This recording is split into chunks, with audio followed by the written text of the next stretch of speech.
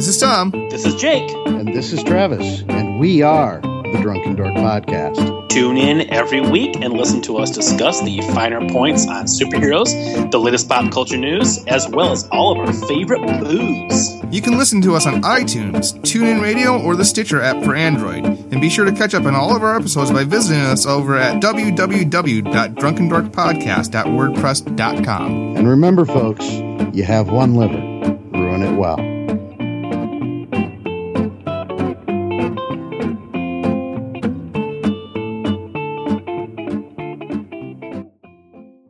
Hi, this is Erica Schultz. And Claire Connolly. And you're listening to Adrian Has Issues.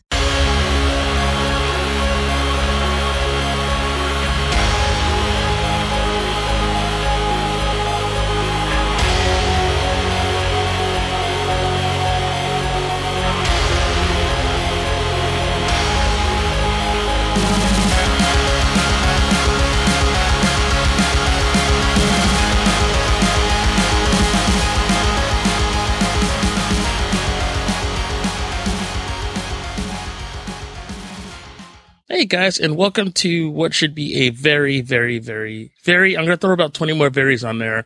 Very special episode. First off, before I even introduce our guest, I'm going to introduce my guest host. You've probably heard her on episode 16, which was The Adventures of Idea Man and Logistic Girl, my girlfriend, and this very show's creative director. Ladies and gentlemen, Eileen. Eileen, how's it going, darling? Hey, I'm doing great, hon. How are you? I'm doing fantastic. Well, by fantastic, I mean winded, because I had to stop out for a second and then ran back home. So if I sound like my breathing is labored, well, it's mostly because I'm out of shape, but also because I actually did run for a change. That'll do it.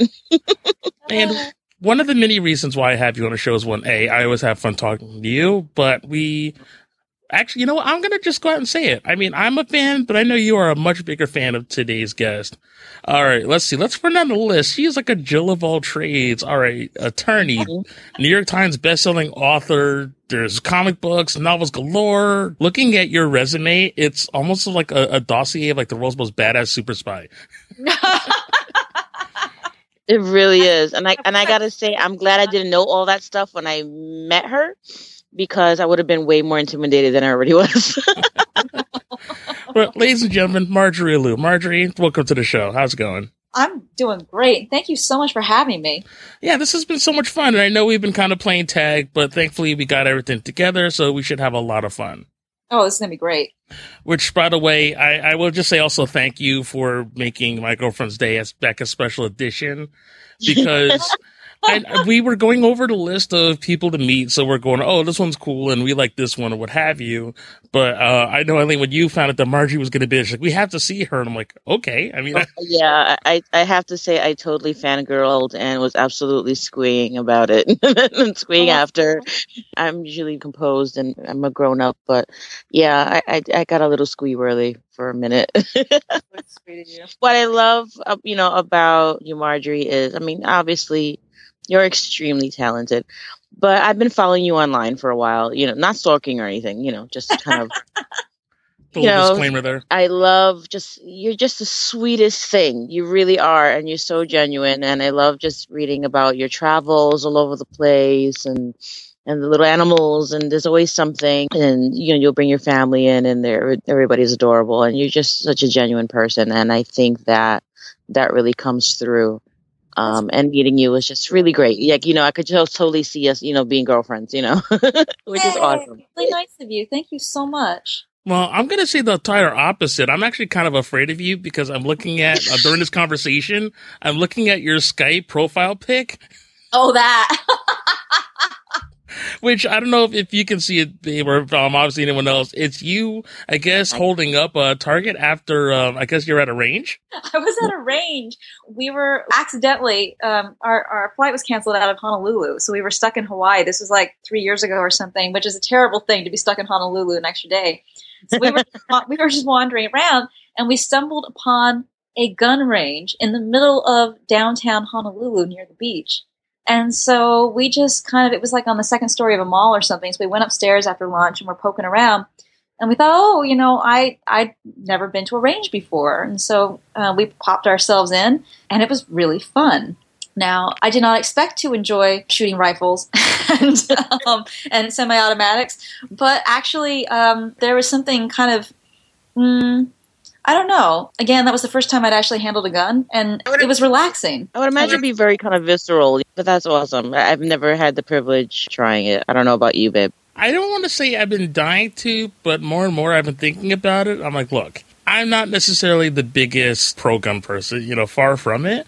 But I figured, look, I'm shooting at a piece of paper in a controlled environment. That's probably as far as it goes for me, and it's one of those bucket list things. Like, you know what? I've never done it, and considering the look of glee on your face as you hold up your target, it looks like it could be a lot of fun. It's a lot of fun. I would never want a gun in my own home. I would never... Right. I'm not into owning guns, but being on the range, like when you're in a controlled environment and you're just shooting at a target and you're just trying to be super focused, again, it's actually, there's something sort of relaxing about it in a very weird way, at least for me.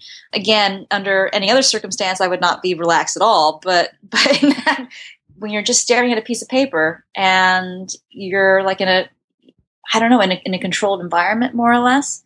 Yeah, I thought it was really a lot of fun. I can understand that. You kind of zone out, you Yeah. know, and I get that way when I'm playing pool, especially if somebody else is beating me and then I get kind of annoyed. Then all of a sudden my focus gets really good. Yeah. Yeah, I know that firsthand. Because, all right, just a little bit of a story here. We were at a convention. This is back maybe, a year ago? Doing that, yeah. She was like, oh, let's go play pool. So we're going to play pool. And not that I thought I was going to win, but you're like, oh, we'll just play around for a little bit and we'll get something to eat. And then you turned into, what's her name, Janet Lee? Like, you just kind of went pool shark on me. Like, Love total it. Paul Newman, this thing going on. It was just like, wow. I think you missed your calling, babe. Well, I mean, we did have a pool table in the house, but not a signifier of any talent at all because I suck as equally as I do well. Sometimes when I get mad, I play better. Sometimes when I drink, I get better. And sometimes it's the opposite. So, you pretty much have a good chance. If it's a straight line, I can't do it. If it's a bank shot, I usually do better than trying to shoot straight. Shooting straight, I inevitably, the ball goes flying off the table or something. So, Which is not necessarily uplifting when, of course, talking about a gun range, because maybe that's not exactly... No, okay. Well, that's a little different than trying to whack a ball with the tiny half-inch point of a stick. Pretty sure a gun might be a little easier to aim. It's interesting because even on a gun range, even in a quote unquote like controlled environment, they hammer this home. You still have to be incredibly careful, Right? Because these things are. I mean, even though I always think of them as deeply unpredictable. I think of guns as deeply unpredictable. So when I hold it, as they tell you, you always point it away from people, point it away from yourself. You always handle it very, very carefully. Keep your finger off the trigger. Keep the safety on until like you're ready to begin. When I hold it, I feel the danger of it. Like it's not something that I feel like, I personally could pick up and never be nonchalant about because Right. it's fun to shoot. It's fun to aim at the piece of paper. It feels like a weapon. It feels dangerous. Yeah, you feel that potential. Yeah. After a couple of rounds at the range, I says, wait a minute, I could do this for real. So on top of being a writer, now you're like expert markswoman. Yeah, no, but yeah, no. Well, think about it this way. It's research for, I guess, your next novel or even comic book. I guess so. So before we get into Monstrous, which believe me, I really want to get into, I guess we should just start from the beginning. How does someone who is an attorney also end up writing comic books? It sort of happened by accident.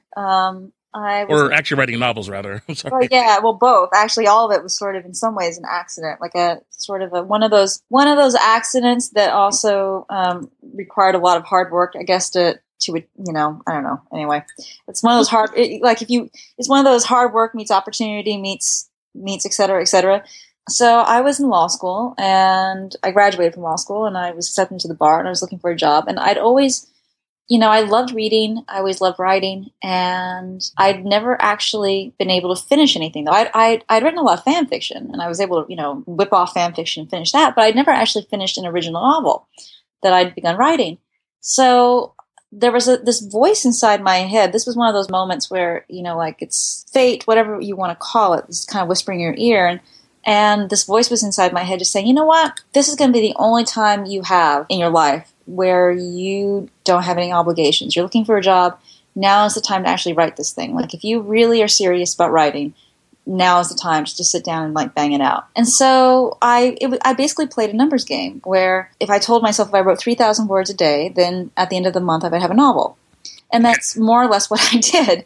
I would get up at 6 a.m. and I would write until I had 3,000 words or more, and usually that meant like writing into the deep into the evening, sometimes in the middle of the night. And I did that for 30 days. And at the end of 30 days, I had a novel. It was a paranormal romance called Tiger Eye. The first part of it's set in Beijing. It's about this woman who goes to to Panjiayuan, the dirt market, and picks up a sort of like a little box, and she opens it up when she gets back to her hotel room, and this guy pops out. He's like a 7-foot tall, shape-shifting warrior type. And I revised that for about 2 to 3 months, and I sent it out. And 8 months later, I'd sold it. So Awesome. I sold it the day before my 25th birthday. I got myself an agent once I had the contract in hand, got a nice little book deal out of it, and basically decided to quit practicing law and write full time. And so I did that. I moved down to the family farm in Indiana and spent half the year in China, half the year in Indiana. Did that for about 8 years and just writing full time, writing 2 to 3 books a year. And then pretty soon after I sold my first novel, I was talking to my agent, and it was Halloween, and her son ran up and he was dressed as Spider-Man. And I said, "Oh, I love comics. I love Marvel." And she said, "Well, I know the editor at Simon & Schuster, and they just signed a licensing deal with Marvel to publish prose novels based off of their characters. Would you like to pitch something?" And I was like, "Well, of course." So I pitched an X-Men novel. They said yes. I wrote it. The guys at Marvel had to approve everything, had to approve the book. And so my editor passed along a message basically saying, hey, they like the work you did. So I ended up going to the first New York Comic Con.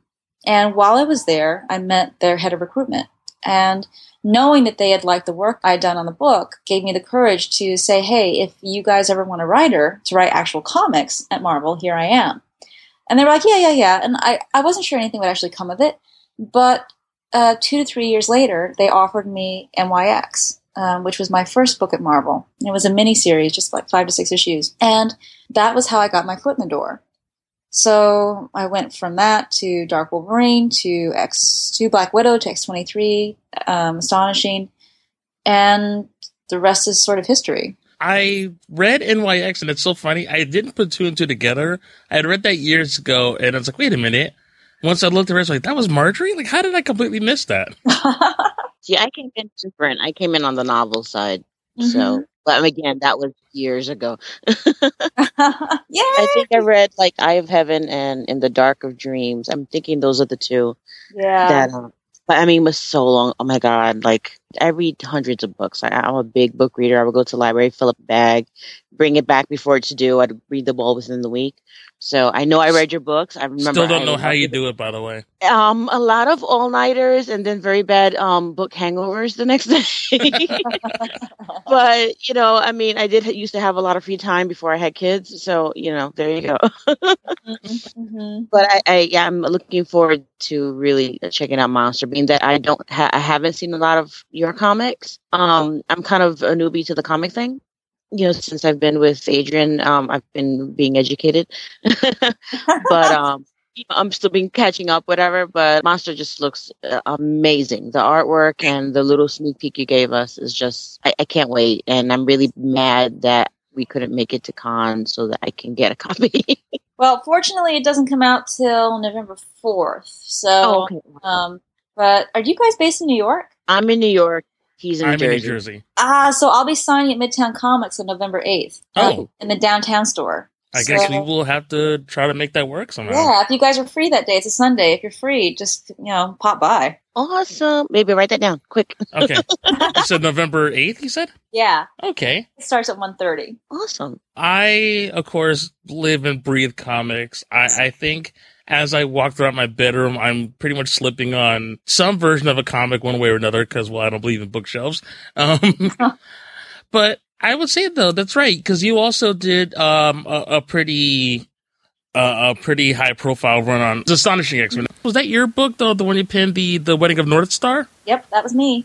I've always wanted to ask you about this. Yeah. Was that an idea that you had brewing, or was this something that maybe the editorial staff, because I know some people have thought, well, it was unfortunately the detractors were saying it was a publicity stunt and this and that, but it was a nice conclusion to North Star's constant running arc of being one of the few openly gay mutants. Yeah, I mean, it definitely was not a publicity stunt. That's what I figured. That must have been pretty impactful. Well, it was a real honor to write that story. It was very humbling, and it was something that really mattered to me. And it was about time, too. But on another level, I mean, for me, I felt like gay marriage was a civil rights issue. And I've said this before, but I'm of mixed race. My dad's Chinese, my mom is white. My parents got married in 1978, which was just 10 years after the Supreme Court ruled that it was illegal to ban mixed marriages, which is kind of insane to think that up until 1968, it was actually illegal to marry someone of another race. Like, that to me just blows my mind. Right, and that's something that people don't really even think about. No, they don't. They certainly don't. They don't realize just how recent that ruling actually is.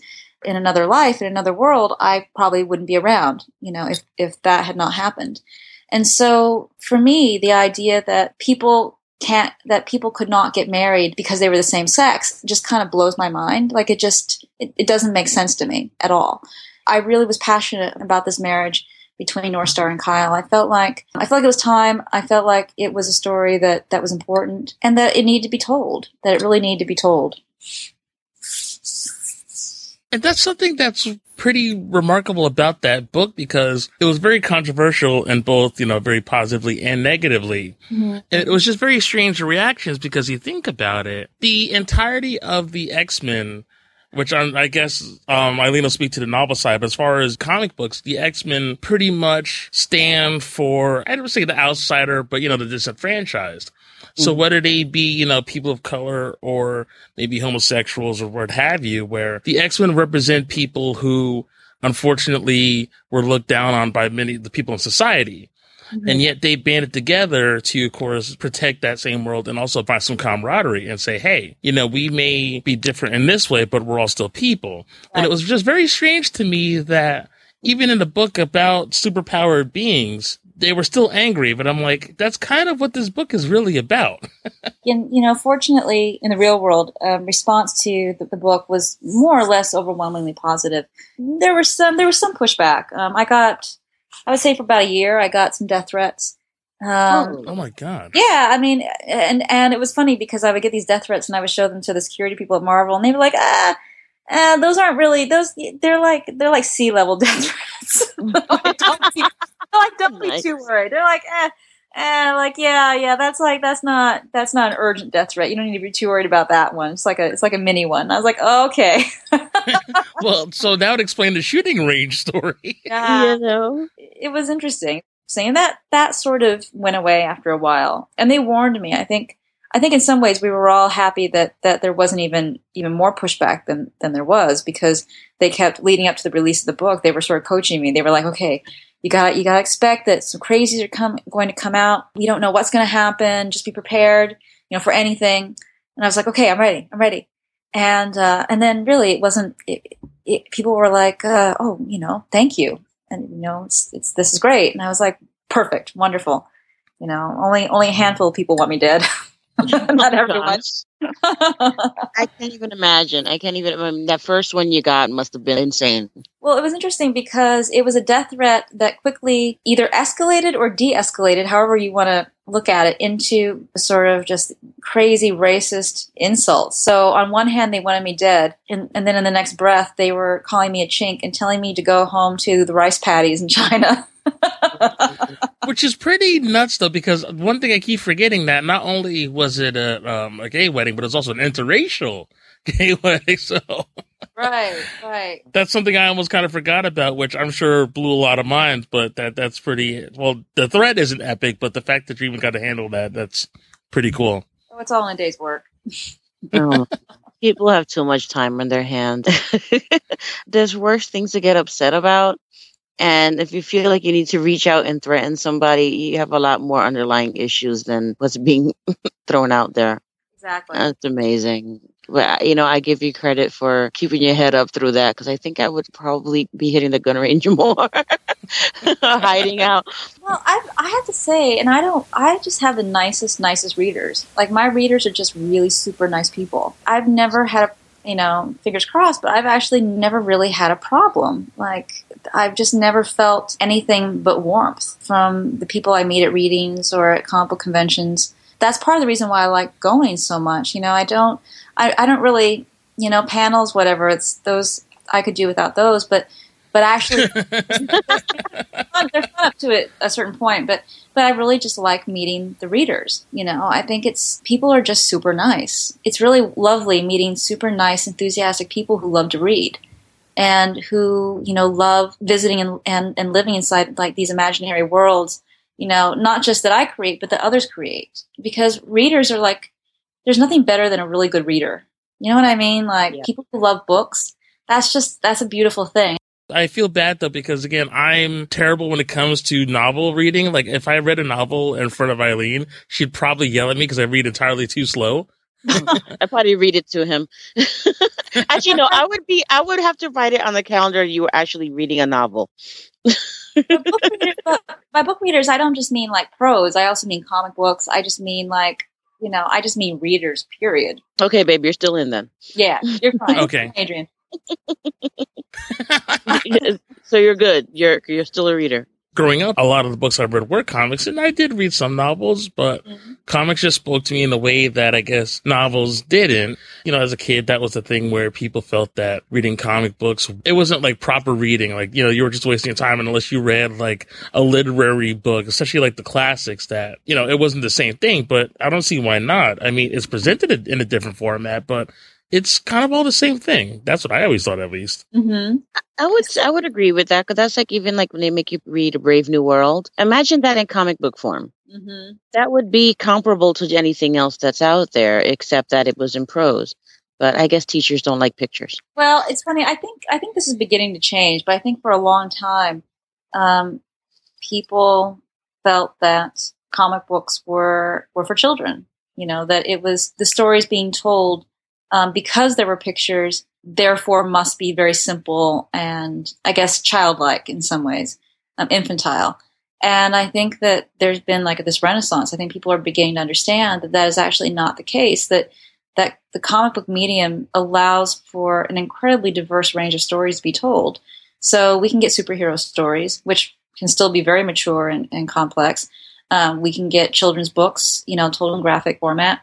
We can get graphic memoirs like Ellen Forney's Marbles. We can get journalism, actually, like journalistic stories, nonfiction in comic book format, like what Joe Sacco has done. And so, it's really, really beautiful, the range of stories that can be told in this medium. I think what we're going to see, especially within the next, 5 years or so, are comic books entering classrooms even more than perhaps they do now, and a growing respect for them and acknowledgement that some really important stories are being told here. Definitely. And I can't wait for that, because then I feel like my existence is validated. So maybe all the comics that I had snatched from teachers, well, granted, maybe that's a little bit different because I was reading them when I was not supposed to be, but I still feel like I'm vindicated a slight bit. Right. But speaking of comics, though, you got to get into Monstrous. So after, of course, working on so many novels and working on comics for other publications, so at what point then, is this your first creator-owned comic? Yeah, it is. So what was the story in which led to that? Or is it just one of those things that after writing so many other books, you're like, you know what? I want to get into this for myself now. Well, yeah. I mean, it's pretty much that simple. I've been writing for Marvel since 2007, 2008, and I love it. It's a lot of fun. But at the end of the day, you don't own your characters. I started out as a novelist, and I still am a novelist. I'm still writing novels, although just a lot more slowly than I used to. And there's something really kind of wonderful about immersing yourself in a world that you've created and characters that spin wholly out of you. I really missed that, and I wanted to do that within the comic book medium. That's basically why I took sort of an extended break from Marvel, because I wanted to give this a shot. I wanted to see, okay, well, you know what? I can talk a good talk, but let me see if I can actually do this. Let me see if I can tell the epic fantasy I've always wanted to tell, but in a comic book. it's been a real adventure. It's been really interesting because it wasn't the easy transition that I thought it would be. You know, writing comic books, it's not all equal. Writing for Marvel, because you're playing in someone else's sandbox, because the characters are pre-existing, you know, it's a world more or less like our own, you know, except with mutants. Meant that I could get away with whether or not I realized it. You know, I thought I was working super hard on these books, and I was, but more or less I was reinterpreting characters that already existed. And I thought that because I'm a novelist and because I'm used to world building and, you know, writing stories wholesale out of nothing, that it would be an easy transition to take those skills and transfer them into a comic book. And it wasn't. It actually was not. It required a tremendous amount of hard work and sort of reevaluating my skills as a writer to create Monstrous, because the comic book writing skills that I learned at Marvel, while useful, did not entirely serve me when it came to creating Monstrous, because it's a very different thing. Like world building in a comic book, building character in a comic book is different from world building and character building in a novel. The principles are the same, but the way you go about doing it changes by virtue of the medium you're working in. And even though I thought I had done a lot of character building and to some degree world building in Marvel, you know, with the X-Men and Black Widow, etc., nothing compared to the task I had set myself to in creating Monstrous, which again is its own world. It's a deep, complex fantasy world that required a lot of planning, a lot of structure, a lot of just sitting down and staring in space and just thinking about things. It's been interesting for me going through this process. I learned a lot about myself as a writer. And I'm actually grateful, in fact, that I'm learning new tricks, because it's never good to stagnate, especially when you're an artist. But part of me hopes that the next creator-owned project I do will go a lot easier than this one did. And in fact, actually, I'm doing another creator-owned book at Dark Horse, and I can tell you that it has gone a lot easier. Yeah, well, that's good to know. Yeah. None of the stuff that I write, well, my girlfriend, who is a awesome poet, I'm going to put you on blast, but she's currently working on a art poetry project. Wow. It's in the early stages, though, but it's coming together very well, and meeting a lot of artists for it, which is great because you two have that over me where it's like, oh, hey, you're working on this stuff, and while you've been published, and hopefully soon you will be as well. But it's like, I can't imagine thinking of, because you think about the comics, I'm like, shoot, I read these all the time. They should be easy to write, no? So, like, they're not. I mean, Marjorie, when you're being that you went through this process of writing, did you find that you had to kind of almost storyboard your story a little bit just to kind of combine the two of writing, but not, I mean, I know a novel, there's a lot of words, there's a lot going on in there, but then you only have a certain amount of frames of a comic book to work within, only so many bubbles of dialogue you could fit within each frame. How does that process go? Like, do you have to kind of do that for yourself? It's really interesting. I used to say, you know, writing a novel in some ways is way easier than writing a comic, because with a comic, you have like you said, you have a limited amount of space. And so every panel has to count. You know, you can't, I mean, if you're writing a graphic novel, like a 120 page graphic novel, in some ways you have more room to hide the flaws of the story.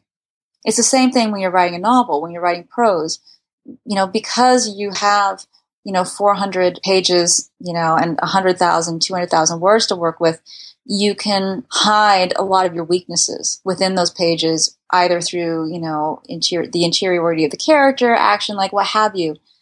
In a 20-page comic, you can't hide.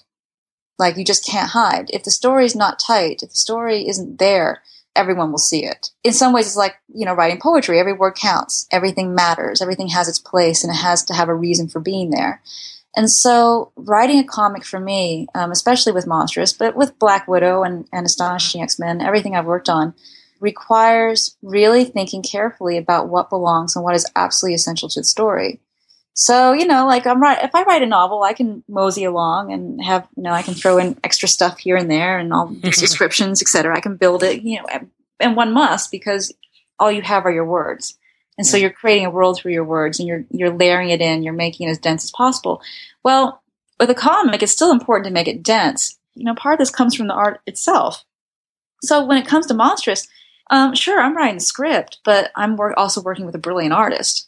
I'm working with Sana, who is like one of the brightest stars I've ever had the honor and the privilege of collaborating with. In some ways, you would think that would take the burden off, and in some ways it does. But the story still has to be tight. Do you know what I mean?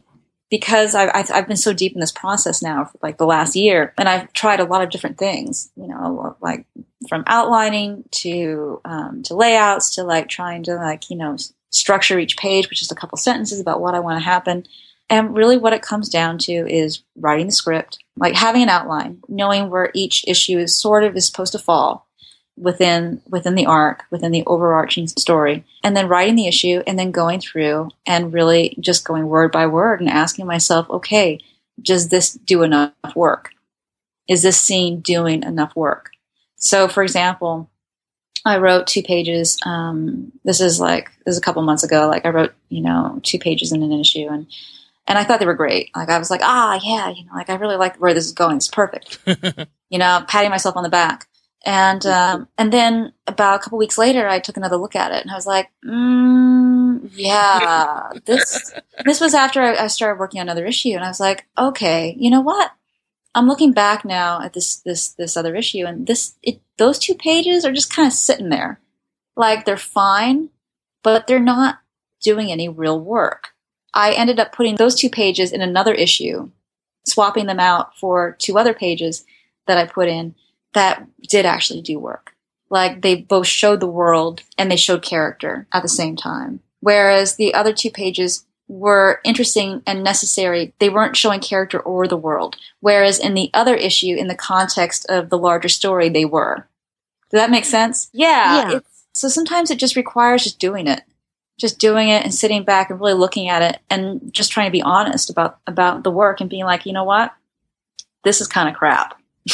Well, that's honest. I mean, it's just something where I think Adrian probably can relate to that because, I mean, he downplays it, but he writes. He can write dialogue, run screenplays, and, he wants to be the next big Kevin Smith. Mm-hmm. But I guess it's kind of like writing screenplays where you have to have that continuity.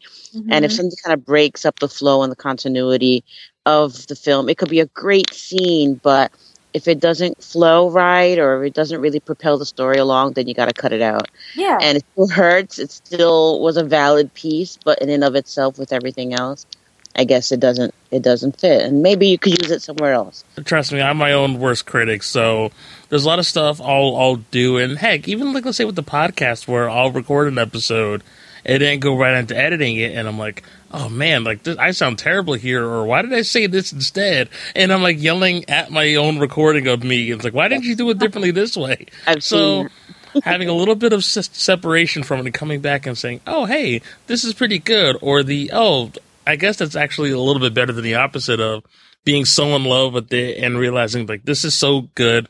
This is so strong. I have to keep it, only to realize later on that no, it's not that necessary. It's got to go. Yeah. I mean, I remember there have been a couple times. Now, I wrote my the first novel in my Hunter Kiss series, The Iron Hunt. I ended up writing that novel 3 or 4 separate times. Like there are 3 or 4 separate versions of that book.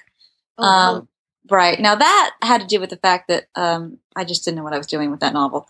It took me a long time to figure it out. At that time, I wasn't really good at outlining. So I was figuring it out by just writing it and like figuring it out as I went. And unfortunately, I had to do that like 3 different times before I got the final novel. With a comic, you can't afford to do that because once you send it to the artist, that's more or less that. I mean, sure, maybe you can ask for a patch here and there, but really you shouldn't. Once that script is out, it's out. You can't go back and keep fixing, so-and-so issue because this is serialized storytelling. You're not publishing as a whole, where you have the opportunity to go back and revise. These parts come out and that's it. You just really need to know what you're doing. And I would imagine, too, that would mess with whoever's doing the artwork. That takes so much time that to them to change a scene completely would really throw them off. Yeah. As well. So basically making comics is like tweeting. You got to keep within your 140 characters and you got to be really to the point. Otherwise, it just doesn't work. Right. Right. Unfortunately, and I don't mean this to be an actual, a jab at them, but not everybody could be like a Bendis where, you could use all of your words at once. Sometimes the artist needs to have their work in sometimes. So the self-editing thing is very tough, because there have been times where I've just been so in love with it. I'm like, I can't get rid of this. And then it's like, you're staring at it like it's a puppy. Like, how am I supposed to give this away? Right. You gotta kill your baby. Yeah. So you said you're working on another thing with Dark Horse. Is there any chance to then go back to any more, I guess, established characters? Like, is there ever a character that you would absolutely love to write that maybe have an opportunity to do so yet? Sure. I have to say that I am enjoying Creator-Owned so much that it would be very difficult for me to go back to writing an already established character. I mean, the pressures of Creator-Owned are different because you have to take care of so much. You're really running your own business, which is a totally separate set of concerns from just sitting down and telling a story. That said, it's really wonderful to be able to tell a story that's mine and not have to worry about anyone else. I don't have to worry about the corporation that might otherwise be behind me, whether or not I'm, quote, going against the rules of the character. Like, I'm just sitting down, I'm telling a story, and it's mine. And that's really, really fun to have that sort of freedom. And to be, in some ways, my own boss again. I know with some other authors, and I know, for instance, one of Eileen's favorites, Laurel K. Hamilton, has turned their novels into comic book works. Is there any interest for that in some of your series to then maybe take it into more of a visual medium? There was some talk a while ago about turning the Hunter Kiss series into a graphic novel, and I won't rule it out. We haven't discussed it for a while. I think it's a story, it's a character, it's a book that would probably translate well into the medium, but it's not in the immediate future. Which I forgot to ask you, though, which should have probably been one of the earlier questions, is Monstrous, is that self-published, or is that through, like, Image or another company? Oh, that's through Image. Oh, it is for Image. Yeah. Awesome. In that case, I mean, shoot, you gotta check it out, because I am a very late adopter when it comes to Image, because I remember the Image as a kid that was very much like that early 90s, giant guns and, pecs kind of superheroes, but they've really come in, it's a far cry from the very sort of almost forward-thinking books that they have now, and that's pretty impressive, and I can't think of a better company to push something like this. No, I'm really happy. Like, I've really enjoyed myself working with Image. Like, they're just a great company and a great team. That's awesome. And you're right, Sana does amazing work. Just seeing the posters, and I saw the banner that you have now. So beautiful. No, she's something else. And she's just the nicest person. Like, she's just an incredibly, besides being like a genius, she's also just one of the nicest people I know. So how did the two of you get paired up? Well, we actually worked together on X-23. We did like 2 arcs of X-23, like 12 issues together or something. I think a little bit more than that even. I was just always blown away with her art, with her work ethic, with just the way she would bring so much life to the page. Her use of color, I mean, everything. Everything was just always just beautiful.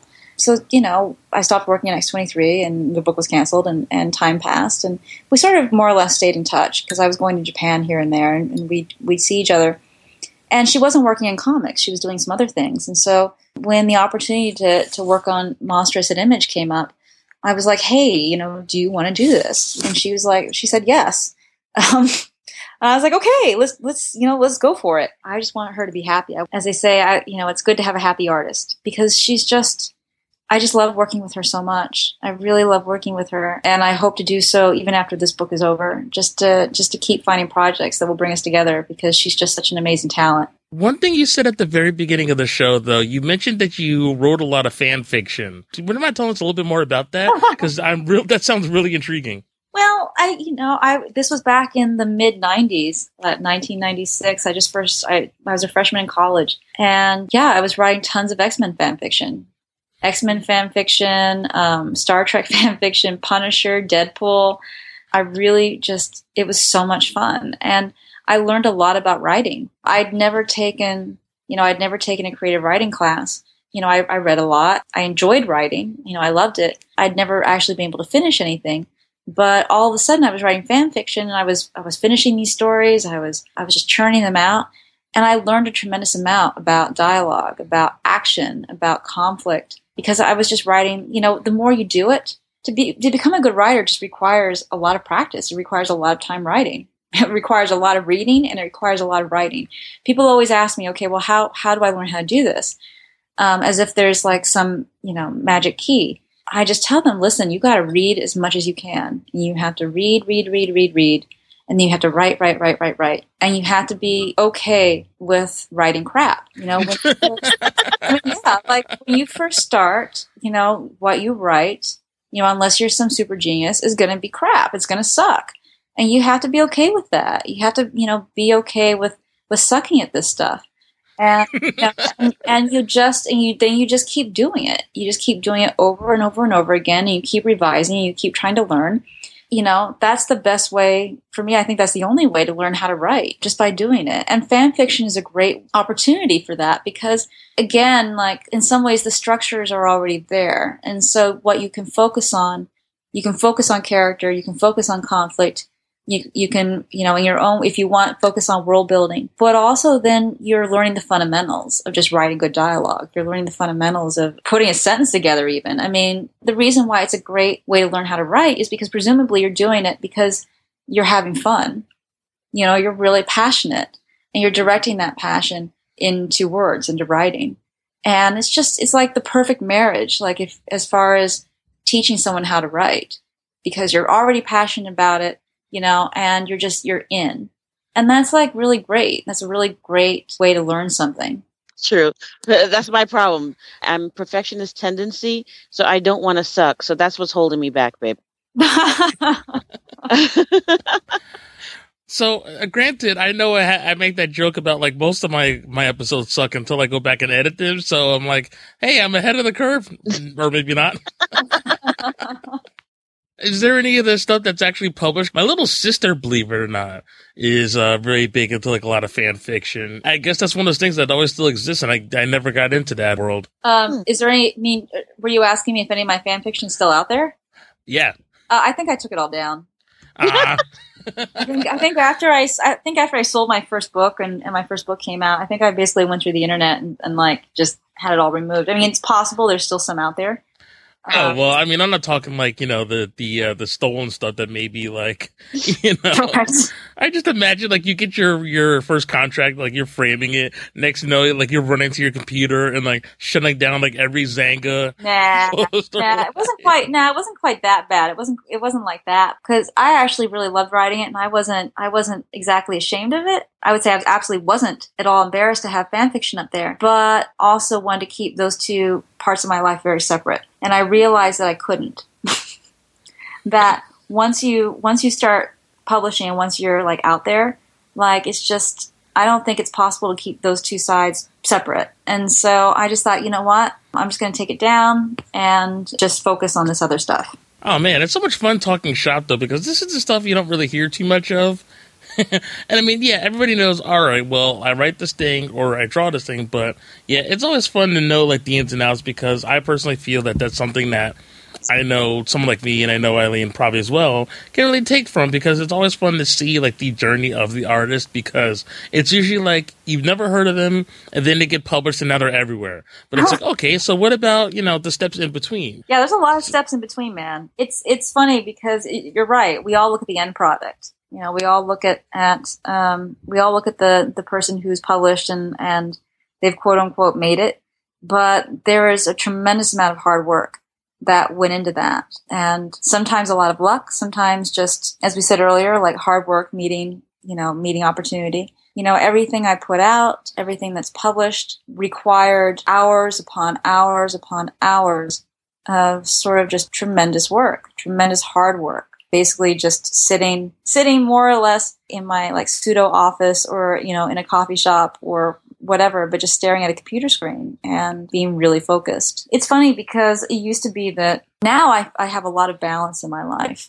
But for about 8 years, I was writing 2 to 3 novels a year.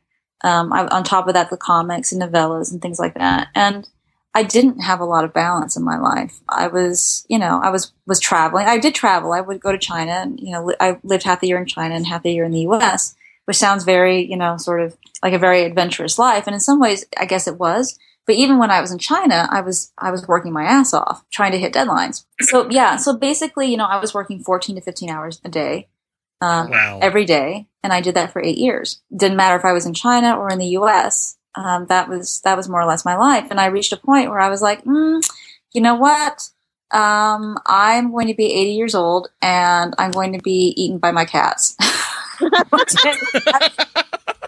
Like, I just woke up today, and I had the realization that if I kept going like I was going, assuming I hit 80 years old, I was just going to be surrounded by nothing but cats and poodles and nothing else, which actually is not actually that terrible. I mean, that could be like a really wonderful life.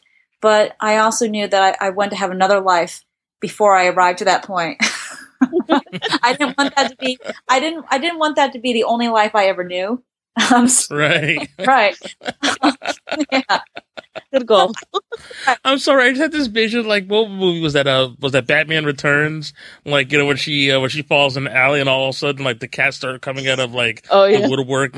So I just imagined the same scenario, but just with a lot of poodles. Yeah, it's more or less. That was more or less my future. So I decided I had to take a break. I took a break before the writing broke me. That was back in like 2010, 2011. Where I turned in my last novel, and I took a break for 2 years. I didn't write a novel for 2 years. I was working on Astonishing X-Men. I was working on comics, but not on prose. And then after Astonishing X-Men ended, I mean, I did actually write the last Hunter Kiss novel in that, like, I think it came out a couple of years ago. So I did finally do that book. But there was like a 2-year break between my last novel and that one. And then as far as comics go, after Astonishing X-Men finished its run, I took another like year-long break or so before I started working on Monstrous, because I needed time to sort of sit back and just think about my next step and what I wanted to do. Because, life is short. Life is really, really short. Absolutely. And I didn't want to fall back into the trap again of feeling like I had to write out of some misguided belief that by not doing so, I would lose opportunities, that I would somehow forget how to write novels, or somehow no one would ever want to read me again. Because I do think there's an element of fear, sometimes, not always, but for some people, when they just work themselves to the bone in this business, and they just never. Sometimes, it's as simple as you just need the paycheck. But then there are other times where, like, you work like that because you think that if you don't, you won't ever sell another book. Like, you won't get hired. You know what I mean? Like, you just have to keep working to prove something, to prove that you are a hard worker, that you are like a reliable writer who can put the stuff out there. And I was like, you know what? I just told myself everything's going to be fine. Let me take this break. Let me sort of think about my life and put some balance in it. Have a life, have friends, have, a partner, go out and travel and just be me without always having to think about deadlines. And I was very lucky that I had the luxury of doing that. It was really good for me. And then after that, I sort of, I figured everything out. I sort of decided what I wanted to do and came back and threw myself into Monstrous. And I cannot wait for that to come out. And what was the release date one more time? November 4th.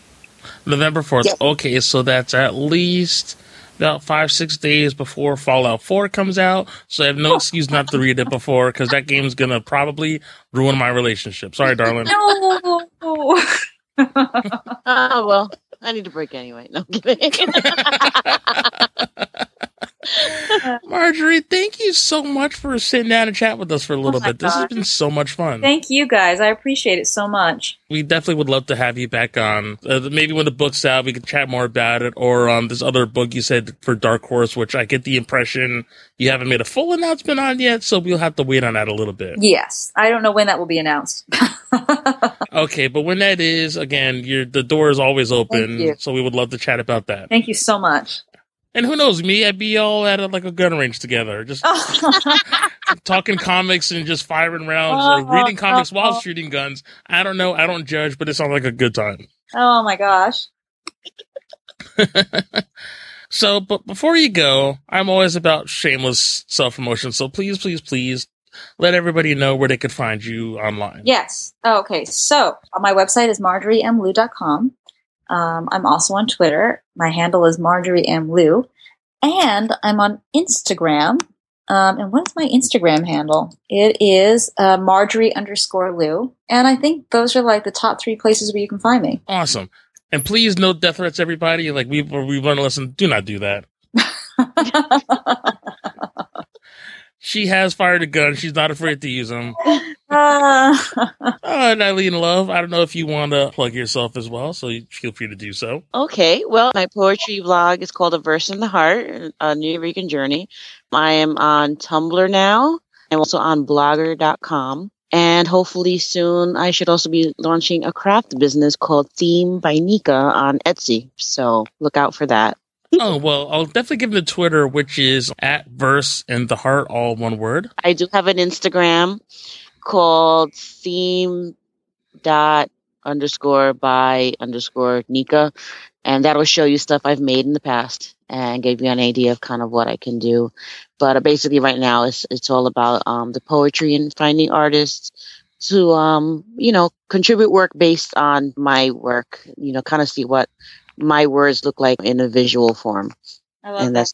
That's my baby. So, there's no timeline on that. I'm just we meet so many great artists that, and up and coming artists that if I can showcase that and kind of see what my words look like from somebody else's vision, then that's awesome. I'll be happy with just having the one book just for me. I don't even know how far that will go if anybody would want to buy it, but just love that there's so many great artists out there and hopefully somebody likes it. So that's wonderful. I wouldn't have done it if it wasn't for him. He's the one that kind of encouraged me to kind of put my stuff out. I've been doing it since I was a kid.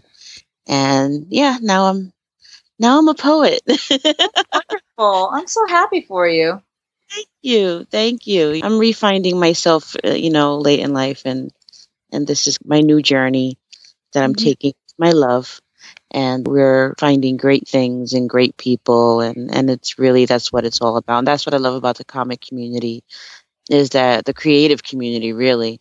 There's such genuine people and so much personality, and everybody that we've met just about has been just really sweet, and that's what we love.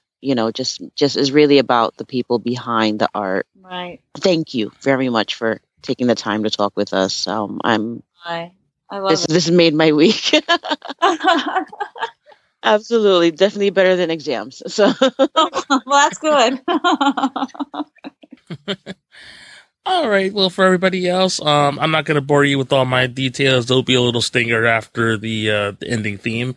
But that'll do it for another episode of Adrian Has Issues, and we will see you next issue.